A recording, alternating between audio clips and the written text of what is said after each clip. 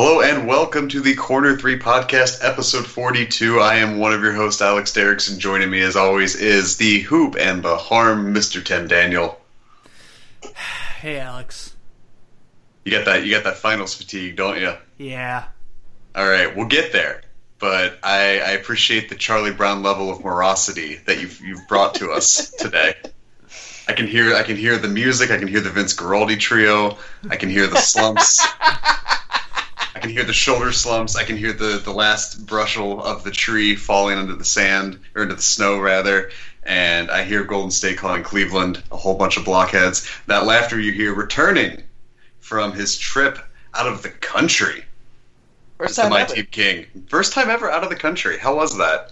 It was wonderful. It was everything I wanted. Good. No, I was in a land of no Americans, so it was. There wasn't any. There was a lot of interesting Mexican people with "fuck Trump" hats that walked around the island, and I wanted to take a picture with all of them. just out of curiosity, I know you stayed at like a resort in Mexico and everything. Is it weird knowing that you're like on this very beautiful part of a country, and then like over a wall is just like the same part of the country, but like in squalor? Well, that's where you got it wrong. I did not actually stay at a resort. I'm sorry. Your photos looked like you did. No, we did not. We stayed at a small hotel that looked like the treehouse that the Lost Boys lived in Hook, which was pretty awesome. I was gonna say, yeah, that sounds terrific. Yeah. But the whole town kind of looked the same. It all had kind of the same look. It was it was kind of beaten down, but it had a lot of character, and I liked it. So it wasn't like a typical like all-inclusive place where you're just like driving through poverty to get to some beach. I mean, the whole island was all kind of the same. I mean, the beachfront hotels and stuff are much nicer, but it was good. And this is episode 42, the David Lee edition. There we go. There it is. It is. Now, before we move into the topics and everything, I do have some questions I want to ask you, and I feel it is your duty to let Tim know about the Guy Fieri restaurant you ate at, willingly, I might add. But I saw on one of the photos you claimed to have had. You finally had a Coke with real sugar, and you had allegedly the best tacos ever. Pretty much, yeah. There's an interesting place that was on the island. There was barely any places that were open for lunch. The place we went to was called Isla Holbox, and it was 2.5 hours away from Cancun. Most of the restaurants on the island don't open until dinner, including this really nice taco place called Taco Cato, which is basically a food truck with some tents. And I got 4 tacos, and they serve them the way I like them. I eat my tacos like a child. Meat and cheese. That's it. That's all I want. I don't want any lettuce, nothing. Just meat and cheese. But it was like different. I had like steak and chorizo and chicken and regular beef and everything. So I got like 4 tacos. Sarah, my wife, gets a burrito, and we have rice. We had chips and salsa. I had 2 Mexican Cokes. Oh. In the glass bottle. And she had a bottled water. They didn't charge for beverages at this place either time that we went there. So I could have had like infinity Mexican Cokes in glass bottles. The whole meal was $12. Wow. Nice. Yes. Yeah, so that's what made it. I almost wanted to take them aside and like, guys, you guys can charge for the Cokes. But I didn't want to ruin it for everybody else. But leave it to the American to start trying to teach them about capitalism. But yeah. So the Cancun airport is the worst place I've ever been in my entire life. It is the worst airport. It is like everything we wanted to get away from in Mexico, which was like commercialized like Americanisms. Like it's like, oh look, you got a Hard Rock Cafe and a Margaritaville and all this stuff, and you take American money, and I don't even feel like I've left the country. But we decided to eat at Guy Fieri's restaurant. I didn't know it was a thing at all. I just assumed they sold like frozen P.F. Chang and TGI Friday meals. No, it was like the meals for 2. it was basically, it was funny. Like, they were like trying to be like super classy. It was I know it sounds silly, like a Guy Fieri restaurant, but it was like, nothing with frosted tips is classy. It was like a mix of an Applebee's, a Texas Roadhouse, and then they had like a beer garden, like that actually went outside of the airport. And I was like, oh, this sounds weird. I mean, like a little courtyard that you could go and like smoke and drink beer. And I was like, well, this is silly. But the meal that we had was terrible. I got a burger and fries. Sarah gets a salad and a bowl of soup. $60. 60 American dollars. This was not pesos. This was 60 American dollars. And the best part is the entire time we're there, they only played Smash Mouth songs. I was like, is this even like real life? I mean, like every meal that we had was like super decent, and it was like homemade, seafood, pasta, and stuff like that. And then we go to the airport and get like the shittiest meal, and it was also the most expensive meal on our whole trip. I just imagine that restaurant just like crawled out of a Cracker Barrel's asshole. So, 2 weeks in a row, we have a Smash Mouth reference on the show. What was the one last week? I missed it. You're right. I don't remember exactly how I got in like the context of it, though. Yeah, it was someone made the Kafifi to be the beat of Smash Mouth by cutting up Trump speeches. Yeah. That's right. That's what it was. Nice. Man, 2 weeks in a row. Well, that's 2 weeks in a row. Where if you didn't know, this is the Corner 3 podcast. It does post every single Friday on iTunes, Stitcher, and Google Play. It is the NBA conversational podcast. And if you like it, you can head over to the corner3.net/podcast, where you can listen to any episode we've posted for the last 42 plus weeks, including season previews for various teams. Now, let's just get right into it. Tim, what is your topic? Well, we got to talk about the finals, right? Of course. That's why we're here. Right. I mean, game 3's coming up. It's 2-0. Warriors hasn't even been close. No, it hasn't. It's actually sucked. I really hated it. I don't get it. It's... Okay, I was pretty critical of LeBron for his 8 turnovers in Game 1. And then I looked at everything else in context and went, no, this is nowhere near his fault. This is just Kyrie Irving hasn't shown up. Kevin Love had inflated stats Game 1, but Game 2, he definitely looked pretty darn good. I thought the first 3 quarters of Game 2, I thought Cleveland played really well. And then, they have, in a lot of scenarios this year, throughout the regular season even, fell apart in the fourth quarter. They look outmatched. They just look like they can't keep up. There's the way Golden State plays with their length. Kevin Durant is, looking like he's the other NBA player from another planet right now. And Steph Curry is hitting every shot he's taking, it looks like. And Klay Thompson finally got rolling in Game 2. It's annoying. I really don't like it. Tim, okay, before you go down this path of depression about the NBA Finals right now, let's go back and look at Game 1 and 2 of last season's NBA Finals. Okay, very similar situations. But there was no Kevin Durant in Game 1 and 2 in last year's Finals. But you know what doesn't matter about that? LeBron James. Okay? So, and let me tell you something. You keep poking the bear, he's going to charge back at you. And let me tell you something. I'm going to go ahead and say this, but by the time we post this, tomorrow?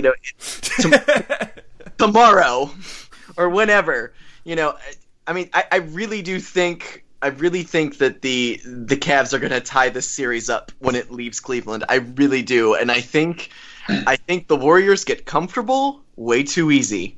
And the Cavs pressed back at them the entire first half of the last game. And then you make a few mistakes and then things just kind of steamroll. But that's only if the Warriors are shooting well. So this is not over, Tim. Kyrie Irving looks like it's over.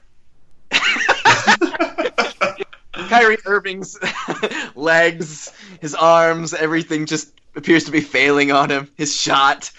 So, but I don't know, man. But here's the thing. Here's why I'm okay, this is it. J.R. Smith has been putrid. He has been really bad. every good thing we said about Tristan Thompson, he has been the opposite in the first 2 games of these finals. He played 25 minutes, I think, in Game 2 on Sunday. Channing Frye outplayed him, who I didn't even think would be in the rotation, to be honest with you. I don't know if Darren Williams should even be allowed to play the rest of the series. He was so bad in those 2 games. What the hell is Derek Williams doing? Why aren't the Cavaliers playing him as far as that size guy to go in there and guard a couple guys? And Tyronn Lue, for every good thing he has done since taking that position from Blatt in the middle of last season, has coached really horrible in these past 2 games. Well, and I think, I mean, I touched on it last week in saying that the Warriors just are too versatile of a lineup, I think, for Cleveland. And for everything Cleveland can throw at Golden State has not just one answer for it. They have 2, they have 3. They can move a dude. Like, we saw them shift Durant to Love, and that caused problems. They can move Green on somebody. They can move, they have a lot of different pieces that can play a lot of different positions. And what they're doing is just basically being like, okay, LeBron, you beat us. And it's working. I think they banked on the fact that LeBron couldn't carry the whole team if they take out a lot of pieces and leave the whole performance onto LeBron, which is exactly what Sean's saying is kind of the inverse of what's going to happen, is that's going to kind of lead to maybe a 2-2 tie. But I don't know. I'm sticking with my Warriors in 5 prediction. But Game 3 will be interesting because it really typically when a team goes up 2-0, Game 3 is a very, very telling game for the team that's down. We've seen it before in close series. I mean, we saw it with Bulls Celtics back in 2009. Yeah, where Game 1 and Game 2 were close. Boston comes in, blows them out in Game 3, go on to win the series. And I really think it's one of those things where Game 3 is going to be a very telltale game. And I'm looking at my notes from last week, and I actually have Game 1 and 3 most important written down, except important is missing like all of the vowels. But yeah, so I mean, it's looked bad. Like Cleveland has not looked like the same team they've looked at this whole playoffs. But Golden State definitely looks like a team that marched into the finals 12-0. They do, and it's ridiculous. It's not even just those guys that we're mentioning. Obviously, I mean, Durant's been the best player in the finals so far. There's no getting around it. He's been unbelievable. But Ian Clark comes in and he plays well. He gets some minutes. He holds his own. Frickin' James McAdoo comes in and gets some minutes, and he's doing stuff for Golden State. It's like David West is hitting shots from mid-range. You're like, what the hell are these guys? What is their shooting coach doing? Because whatever it is, that guy needs to be a head coach in the league right now. Unless it's Mike Brown. Don't do that. We've been down that road so many times before. Hey, we can officially say that the Cavs are 0-5 in all NBA Finals games where Mike Brown is coached. Yeah. Oh! That is true. That is very true. That's sad. Ow, I didn't think about that. I think they're still paying him too. Yeah, probably. They're actually paying him for 2 more years. Beautiful. Hilariously. I was really hoping that he could just coach out the finals because Mike Brown beating LeBron with the Warriors would be probably the most hilarious thing that ever happened in basketball. They could write a whole documentary about it where he just laughs the whole time. He's got the best laugh in basketball. Did you ever see that? Like, did you see when 30 for 30 did that one on Calipari a couple months ago? I haven't had a chance to watch that one yet. So there's a snippet in there at one point where after the Nets fired Calipari, Larry Brown hired him to be an assistant on the Pistons. He was like his top assistant. In one game, they're playing the Nets, and Larry Brown got ejected. And so that means Calipari to step up and be the head coach the rest of the game.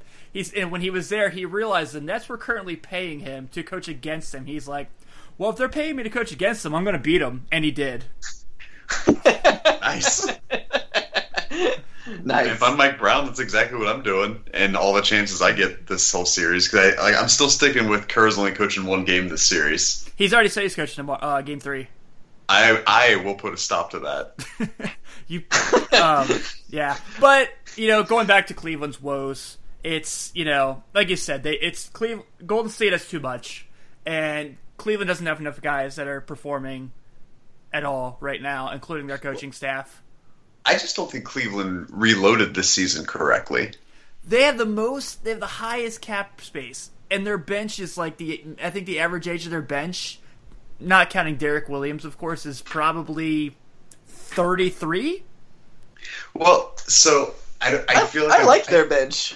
I feel like I'm beating a dead fucking horse with this bench and saying that you can line up as many former All-Stars as you want, as many future Hall of Famers you want on your bench. You can put your Deron Williams, you can put your has-beens and your never-wers and your title chasers, and you can line them all up, and you can let them round out your spots 6 through 13. But none of it's going to matter if they're replacing dudes that played vital roles. True. If Dellavedova leaves, you've got to replace him with a Dellavedova.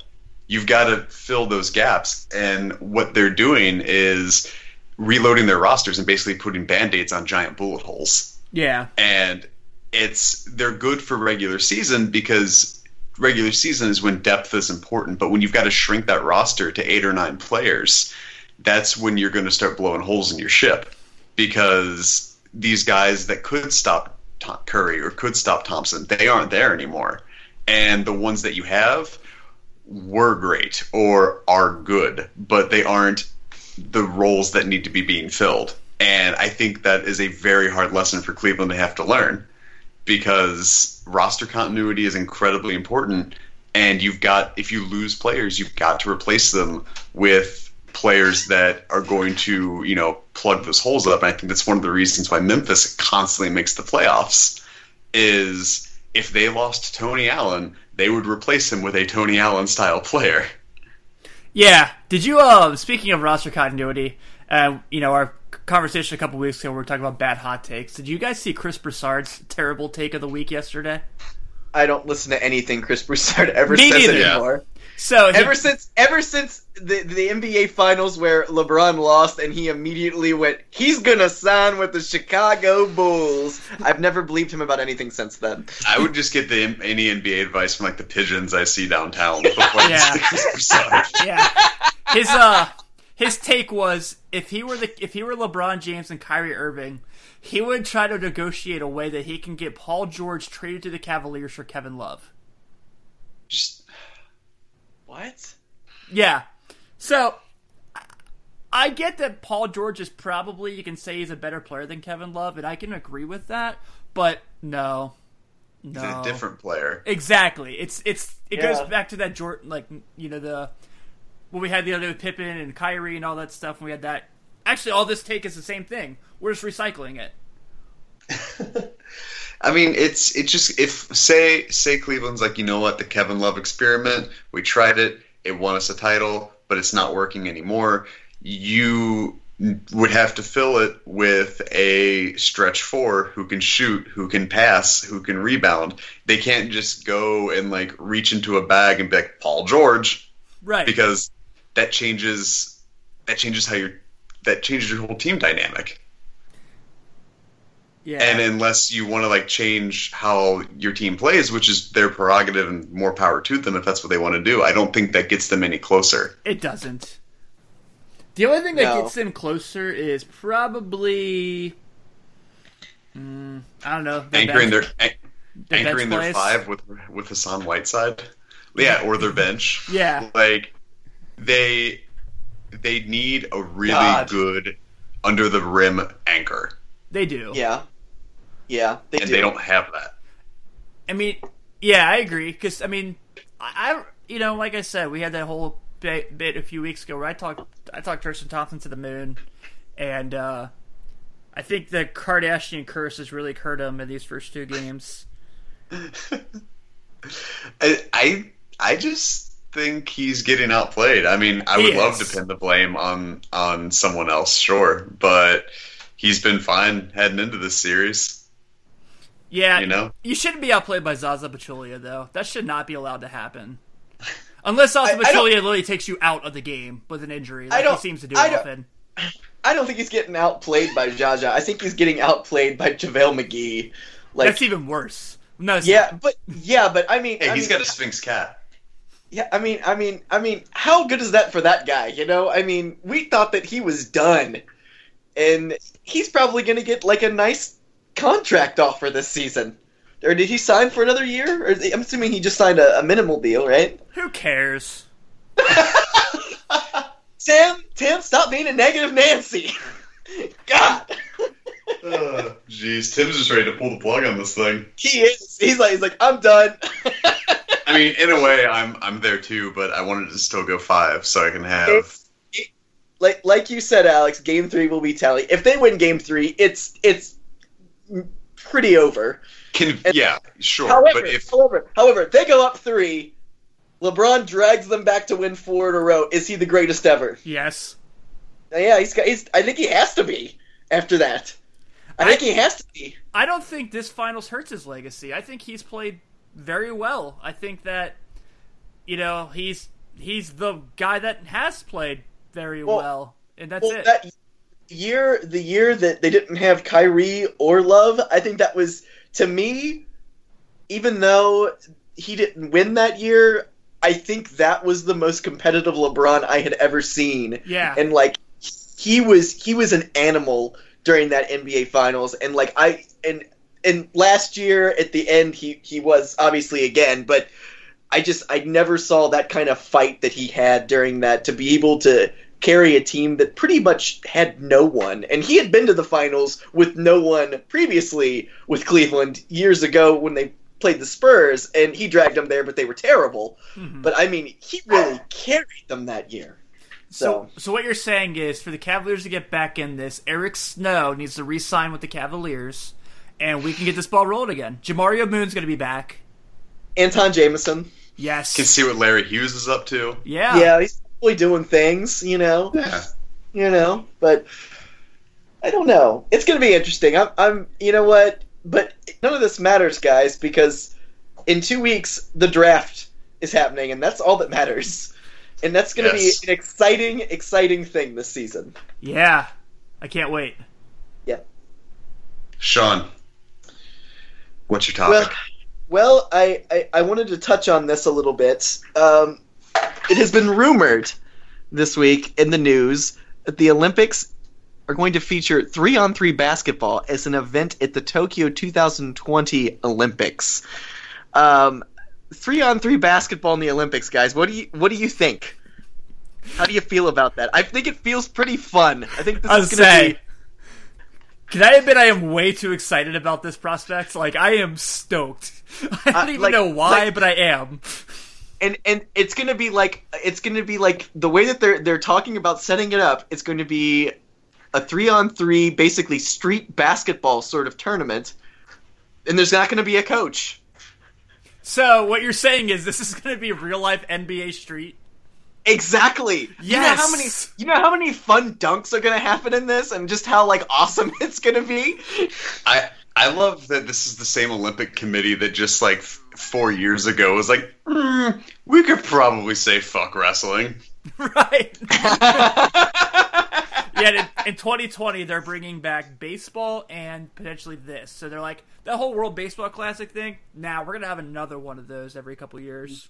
Yeah, it's just how would you like to watch the World Baseball Classic but on tape delay? Right. Did they stop doing baseball for a while? Yeah, the last team that did it was 96 in Atlanta. Are you serious? I did not know that. Yeah. Man, I'm not keeping up with the Olympics. If I remember, Barry Larkin was on that team. Really? Yeah. So okay. I didn't even know they had professional players on it. I thought it was more like a, high collegiate level baseball thing. But it shows how much I stopped paying attention in '95. So, And I mean, Sean, no one really keeps up with the Olympics except during the Olympics. Except for Tim. Tim is usually my go-to liaison for Olympics anything, especially basketball. Only USA basketball. I would say the Olympics make me happy because I can see who I'm friends with that give a fuck about parallel uneven bars. Yeah. Where they're just like, did you see that person get the gold? And I'm like, I didn't, but I'm excited for you. No, I think that's cool. I know it's speculative and everything, but that's exciting to kind of expand on the basketball market. I think 3-on-3 could be kind of fun. I think it would serve better as some sort of weird Olympic ceremonial pre-show as just like, here's some acrobatic hoop ball, and you're like, great. All right, now that this is actually like a thing that they're talking about, who are 3 players that come to mind that you would like to see on an Olympic 3-on-3 team that aren't LeBron, Steph, or Durant? Karl Anthony Towns, Devin Okay, Booker, I like it. and I need a stretch guy. So if I need to get a stretch guy, I'm gonna go with. I can't use Wiggins because he's from Canada. So You took 3 seconds to put that team together. I love it. You're like, okay, you've been thinking about this. I like that. That's a fun team, but Oh my I God. believe Wiggins is Canadian though, sir. So I just said I can't use him because he's from Canada. yeah. So what are you gonna put in there? Man, that's hard. There's a lot of really good young threes. Yeah. Ooh, Yeah. You know what'd be sick? Draymond. Because if with Karl Anthony Towns, you're not losing any 3-point shots. True. Yeah. Yeah, I guess you could put. Yeah, I could see that. Huh. I don't know. That's gonna be interesting to see how they choose that if it actually Right. comes to And- be like how they do that. I'd like Spew- I'd like to see like some video game-esque players. I'd like to see Zach LaVine in something like that. I think Yeah. that'd just be fun. Yeah. Like a dude It'll- like that. It'll be weird to see if there's any like overlap with the actual like Olympic basketball and everything too, Yeah. and if that'll run interference or anything like that. I look forward to like they show it on film and like Bob Costas introduces it and they show the court and there's a metal hoop and it's like yes Uh, we have like a metal right. net. It's gonna be great. that would be nice. Or we can do like the MTV Celebrity Basketball where they have like the 10-point shot, Dude, and then they have like the 20-foot hoop that's worth like 15 points, but if it goes through both hoops, it's worth 18. we're about to have the big 3 where there's a 4-point shot. So Hey, this could be a thing. yeah, Where is the 4-point shot going to be from? top of the key, and I think on the like left and right wing, no corners. Okay, that's cool. I like hot spots. They should do that. It is There literally used to be a spot. That is it. There's I remember watching a game years ago on MTV, and it was like a celebrity basketball game that featured Queen Latifah and Chris Webber, and they had hot spots marked all over the court, so people were like hucking up shots from everywhere. It was like NBA Jam style, and I remember that Chris Webber ended up winning the game with like a bounce-in 3-pointer. It wasn't a 3, it was like a 5-pointer or something from some hot spot, and it like rattled off the rim and like went in, and it was like one of the most exciting games I've ever witnessed, in terms of like celebrity games. I was like, man, this was really fun. They should do this again. Never saw it again. Oh, Jesus. So, my topic is the future of the Corner 3 podcast. yeah. Big Yeah. things Because- popping. Right, so you guys, Sean, you mentioned the draft being in 2 weeks, which is like a big holy shit moment for me, because I was just like, oh, it's June. And then I'm like, oh, it's June. Yeah. So, next week will be our NBA draft preview show. I don't know who we're going to have in line for that. It'll be some combination of the 3 of us, plus maybe some rotating guests that we've had throughout the course of the almost year we've been doing this. We'll go through and we'll each kind of like draft in an order and have to kind of work around with the other players, with the other guys draft and everything. But the week after that will be our NBA draft. Jesus, I don't even know how to even describe this thing. It's going to be long. It is going to be a lot of audio for you to listen to because you will just basically be like hanging out with us while we watch the draft. It'll be us reacting to the picks as they happen, any trades that may or may not occur as they happen, pretty much through the entire first round. I'll probably get drunk. I don't know. You might hear us eat pizza. I will. Yeah, I mean, it's gonna be fun. But the big thing that's gonna come from that is we are shedding the Corner 3 moniker. This was something that, when we picked this up a year ago, we wanted to kind of run with this, see, how we feel with something we want to keep going with and everything. And it is, but in a way, we've kind of not necessarily outgrown the name, but are going to move on to something a little grander. What that means for you as a listener or a subscriber is very little. There's going to be very little you're going to have to do. We're going to transition all the social media over. You're not going to have to unsubscribe and resubscribe to anything. It's basically going to be a very smooth transition for you. So you be very low effort for you as a listener. And we're going to shoulder all of that. So just kind of keep your eye out for that in a couple weeks as we transition to a new, hopefully grander project to kind of run with this a little further. We're going to have a couple guests lined up the first couple weeks after the draft when we do this, as we launch it and everything. So we're all three of us actually, I don't know why I said both, are all very excited about it. But I wanted to make sure I got that out in the open before, next week, because next week's going to get crazy as we prep for the draft. Yes. The second thing I wanted to hit on, which is my real topic, is 2K Sports rolled out the cover athlete for NBA 2K18, Mr. Kyrie Irving. Yeah. How do you guys feel about that? Finals performance aside, was there somebody you would have rather have seen on the cover, or you think maybe have deserved it better, or do you think Kyrie is a sound pick on this? I'm okay with it. I'm excited that Shaq is the Hall of Fame athlete and Kyrie is the one. Because Russ is going to be on the cover of NBA Live 18, which I don't even know if that game's going to be released. No one will even know about that. Yeah, I don't know if that game will be released or not, but apparently it's supposed to be there. The stills look good. The gameplay footage does not. We'll leave it at that. It's not. It's almost NBA Elite bad. For live, you mean? Yeah. Yeah, it looks really rough. Yeah. Have you seen any of it, Sean? I have not. I was under the impression that NBA Live was going to just dismantle after this last season, after the NBA decided to partner with 2K Sports. Right. Like, I don't even know why they would even give them a license at this point, to be honest with you. I haven't played Live in years. Alex, you were the one who really got me off of Live, and it was kind of a fluke how you got onto it, because we were livers for a long time. Me too, man. Oh, yeah. And I am a first generation NBA liver. I actually my second NBA game that I ever purchased after NBA Jam was NBA Live 95, and that was that's where it pretty much all. Before that, I believe it was NBA Showdown.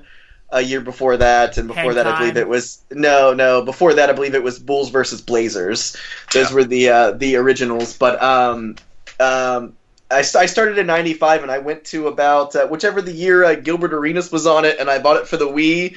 And I found out that they had not updated any of the attributes for any of the players, and Steve Francis was way too good. Yeah, that was '08, I think. That was just the Wii version where the roster hadn't gotten updated. Where I kind of jumped from the live ship was the first one, or not the first one on 360. That was '06, which was incredibly bare bones. But the '07 one with Tracy McGrady on the cover. Yes. And Sean's very brief review of NBA Live 07 for the Xbox 360 was, and I quote, in its entirety, "I don't like the way the net moves." I knew you were going to go there as soon as you brought that game up. So, but I didn't. That game was a piece of shit. It was a piece of shit. Yeah, no, Is that the game where Tracy McGrady was basically like EA Sports Madden NBA Live's version of Michael Vick from Madden 04?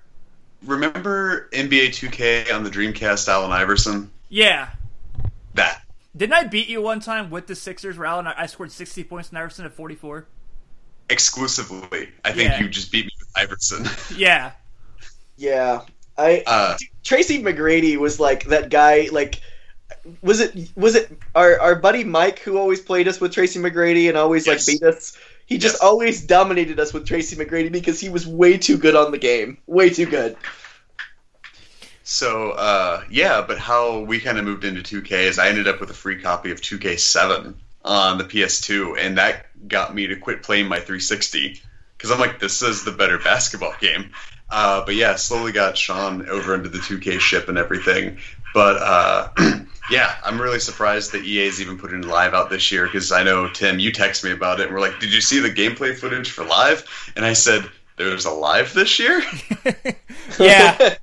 Yeah, it's Like I said, like the stills they put up look really cool, except for some people looked like they were scratching their noses a lot. But other than that, I guess going back to topic, Yes. I don't mind it because, like I said, I think if Russ hadn't been signed with Live, or with EA, he probably had a really good shot of being on the cover of 2K after the year he had. Harden's already been on the cover. Granted, it was one of those like pick your athlete between two other guys covers, and then Steph hasn't been on yet, has he? He was on a shared cover. That's right. Yeah. He was on that Harden one. Yeah. And with him, Harden, and AD. Yeah, Durant's been there, LeBron's been there, so I get it. I think he's a cool cover athlete. Personally, thought it could have been Jimmy Butler. If Paul George can get it, why can't Jimmy? But hey, that's neither here nor there. Yeah, Paul George, just from a historical standpoint, kind of sticks out to me as a weird cover choice. Yeah, that was I don't know why they did that. Yeah, I just with Kyrie, I think it's an all right pick. I think he had a season that would warrant it, but I think also basically only because the other athletes who had better seasons than him already have had covers. Not saying that 2K doesn't repeat covers. Looking at you, Iverson and Shaq, but good point. It's weird to me just because I know that the cover athlete also kind of helps sell the game too, because I think there were other players they could have put on there. Hell, I think they could have put a coach on there. It would have been fine. But it's interesting that I know the cover kind of helps sell the game and everything. So I think that was more of a standpoint for putting Kyrie on there. But I don't know. I'm very indifferent about this one. When they announced it, I was like that's okay. Paul George, more confusing. But yeah, I don't know. I felt kind of indifferent on it. I wanted to get you guys' take. I think more of it, too, is kind of like the guys that are signed on to be brand ambassadors. Because if you remember, Kyrie was in last year's commercials with Towns, Durant, Butler, a few guys. So I think that played a part, too. But, like I said, I get where people are, the confusion there. Because I was shocked when they said it was him, too. But I like it. It's different. It's cool. I guess this means defense is going to be really bad in the game next year if Kyrie's on the cover, but... Oh. Yeah, so I just kind of wanted to get your guys' take on that. Since I knew we were going to kind of hit the finals a lot, thought we'd break it up with some 2K chatter here. But did Sean even give insight on that? Did he share his opinion? I'm indifferent about it. I'm gonna buy the game regardless. If you put a turd on the front of the cover, I would still buy it. It's the best. I play it all the time. It's exclusively pretty much the only game I play. So except for those, this year, South Park is finally coming out with a new game. So maybe we hope. What's the latest on that? Is that happening? That's happening, right? Well, that's why the verb I used for the date was pencil in October 17th. When Sean gets a new 2K game and he goes to eject the disc from his console, the console goes, "Are you sure?" No, the console just like, "Oh yeah, you're right. 2K18 came out, didn't it?" It's like it just looks at you like you just save the effort and buy these digitally. I will admit I'm guilty of kind of paying the extra couple bucks to get the Legend editions and stuff like that. I like the Shaquille O'Neal things they do, and obviously Sean and I being big My Teamers, you get 20 packs extra if you buy the Shaq edition this year. Yeah.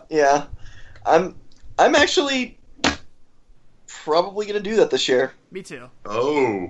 I think I'm actually gonna do it because his wedding's done. He doesn't have anything else to worry about. So. He's given up. Well, what I was telling Sean, because I know he is not one to want to pay real money for fake money. Right. For the My Team packs, and I'll make the same suggestion to you as well, is you can always probably go on those weird gift card reseller sites, and the people are like, I have a PlayStation card, but I have an Xbox, so here's $20 for PlayStation money for $15. And I'm like, that way you could save some money, because you can use the PlayStation Network money towards the virtual currency. That's true. So maybe something to consider this year for anyone that likes to pay real money for Bitcoins, essentially. Yeah, and I think the stuff that they're giving away this year, if you want to be, like everyone says, I'm a big My Team guy, so like, I really want now I've stopped playing My Team. I'm done for the season because I've pretty much done it all I can do, and I still can't beat anybody on the internet. At all. Like, I don't know who these people are that are playing. You're just really good at this game. Like, I thought that I dedicated all of my time to this game, but I was wrong. Somebody else is dedicating more.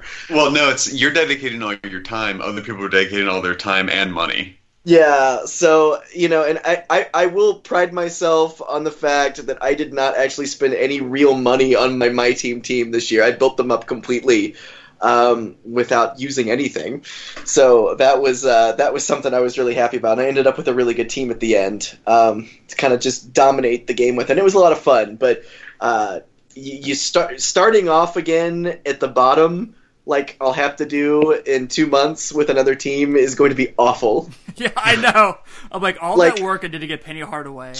Yeah, exactly. I mean, Tim. Yeah, Tim was you've been a My Team maniac this year, and I blame you.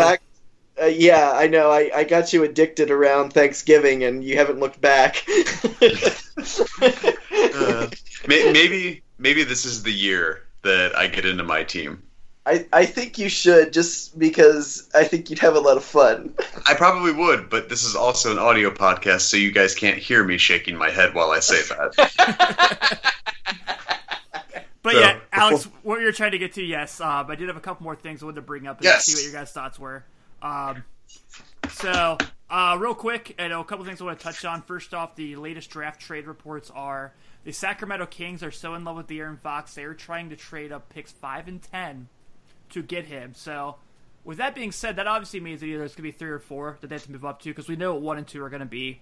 I know the Lakers are putting out this, like, trying to show their poker face, I guess, by saying that they're falling out of love with Lonzo Ball, but we know the truth. Don't try to fool us, Magic. Yeah. No pun intended. No pun intended on that. Oh my gosh, that was awesome. But so I guess I think that makes sense, because I've kind of always had Monk penciled in at 3 to Philly, because I didn't think they would take Fox. So I think that that's a logical move for the Kings to do, except for the fact that they're the Kings. And don't do it. Don't mess up De'Aaron Fox's career. He has a chance to be the Rookie of the Year and really good at basketball. Please don't do this, Vlade. Please don't do this. Can we? I want him to go to Philly. I just want to go ahead and say that. I want him in Philly. Like, that's where I want him. I know it doesn't really make the most sense, because he's not really a pass first guard or anything, but I feel like they might be able to make it work there, and he's so good. He's so good. He's so good. If Ben Simmons wasn't going to be a rookie eligible this year, he'd be my pick to win Rookie of the Year. But I think Simmons is with a healthy foot is going to drive a lot of people crazy. Yeah, I agree. Yeah. And then the second thing, speaking of the draft, speaking of these guys, these 2 guys we mentioned there, of this one and done, the whole Hamidou Diallo case this year where he was literally half and done. Adam Silver has brought it to attention, guys, where he is looking to try to abandon the one and done rule. Now, here's the interesting thing about it. So we know the G League's coming up, and this is going to be a thing where the NBA is literally going to start next year with 26 teams. They're going to be NBA affiliates. So they are really trying to build a minor league basketball system, very kind of similar to what Europe does, so it's cool. And I know we're running long, Alex. I'll get to the chase. No, dude, you're fine. But Kevin O'Connor from The Ringer asked him if he'd be willing to make it to where, because the NBA rule is 19, if he would be willing to do something where kids could enter the G League and be an NBA team's affiliate. And his response was this: we don't advertise it, but you can actually enter the G League at 18 next year. So, are we going to see the NBA take the route of FIBA and use a minor league system? I don't think it would hurt. I mean, not at all. The players that are in college don't want to be there. Right. No, it's literally like a fork. It's a detour in their ability to make money. I think it would be good for them to, in like a more minor league situation, get used to the travel, get used to the life on the road, get used to the wear and tear on the body and stuff like that, and kind of more or less use it to acclimate 18, 19-year-olds into the NBA system before they get, so to speak, called up. But I think it'd be a very smart call. It's a very shrewd business move. and I think it would actually kind of make college basketball better. I agree, because it's that case where even if they do something like with the Combine now, where a guy goes to the Combine and they say, hey kid, you've got a lot, you didn't hire an agent, go back to school for a year and come back next year. You could use that for the G League and say, you're just not there yet, go play your college ball. Because my point on it, too, is like you mentioned, Alex, is, it's really good for the kids to get used to the wear and tear and travel. The other point is, let's look at schools like, who have been the dominant schools in college basketball the past 5 or 6 years? Obviously the Kentuckys. Kentucky doesn't play anybody until the tournament, and then, they fall apart because it's the first time they have competition in their face after a conference play. Carolina and Duke, obviously, are always phenomenal, but that literally is their... The ACC is actually a really good league. So, exclude the ACC here. UCLA played nobody except Oregon. As good as Markelle Fultz was, Washington wasn't. So, I think it would be good for younger guys to really get used to having, really tough competition.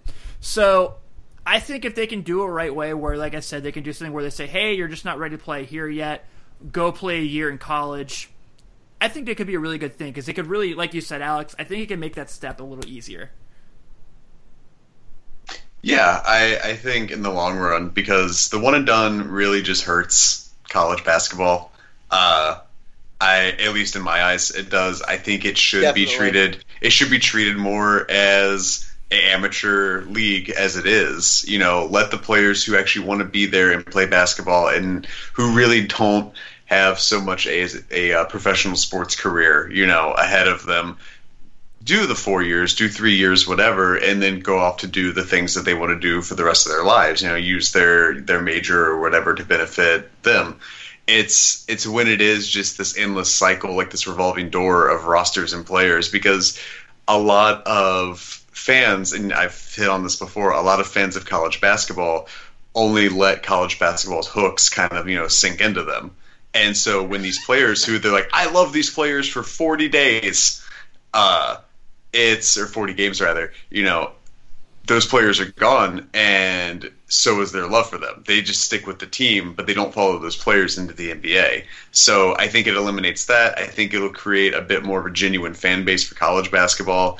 And like I said, it's going to benefit these younger guys who I think get distracted by the lights and the glitz and the glamour of the NBA lifestyle. Sean, you want to add on that? I agree with every bit of that. I think it would be, I've been waiting for, because I know players can join the D League immediately when they're 18 if they want to, but you're not going to get that, and let's face it, some of these guys are getting paid in college. Some. We won't say who. We won't say who, but some of these people have been paid there, and I don't know how much a D League player makes, but I imagine it's not a whole lot, and you're not going to get that exposure. But to be able to create an actual minor league basketball system that can, pay players the right way, and like you said, I like that it would weed out the one and dones, possibly, in college basketball, and just kind of make college basketball better, because I hate the one and done rule. I absolutely hate it. I wish they would at least make them stay 2 or 3 years, because these guys coming in, at Lonzo Ball, one of that him going to UCLA was just, he wasn't there because he was a fan of the team or anything. It was just immediately declaring for the draft. Immediately. Yeah. Which is shitty. Yeah, I agree. I will say this. If this does in fact happen, I guarantee John Calipari takes another swing at the NBA. Because his whole job, he's said, he's like, I want to win titles, so that's the next person. But if I'm putting kids in the NBA, that means more to me because I'm getting those kids paid. Which is kind of admirable, actually. But I think that he'll take a swing at the NBA if this happens. Oh yeah, he'll be back within the next 5 years. I think he's flirted with the NBA more than, people have always been trying to pry Coach K out of Duke. But that's not going to happen. But I think Calipari is one of those guys you could pry out. Well, absolutely. Yeah, because if you guys read Return of the King, Wendy's book, he talks about before the Cavs signed LeBron the second time, Calipari was asked if he wanted to interview, and he said no because you can't guarantee me you'll have LeBron James. Yeah. So some changes on the horizon, hopefully, if that's something that happens, because I do think the D-League is a very good area for the NBA to capitalize on. I guess the G League now, to probably actually benefit them from a monetary standpoint. Yeah. Well, this has been the Corner 3 Podcast, episode 42. It is the NBA Conversational Podcast. It does post every single Friday on iTunes, Stitcher, and Google Play, except in special occasions where we're trying to get ahead of some storms, like the NBA Finals games. If you like it, you can go to thecorner3.net/podcast where you can listen to all of our other episodes that we've done throughout the last almost year. And as we said before, stay tuned because there's some big changes for us coming. We're all really excited about it. There's that both word again. And until next week, Hail Hayward.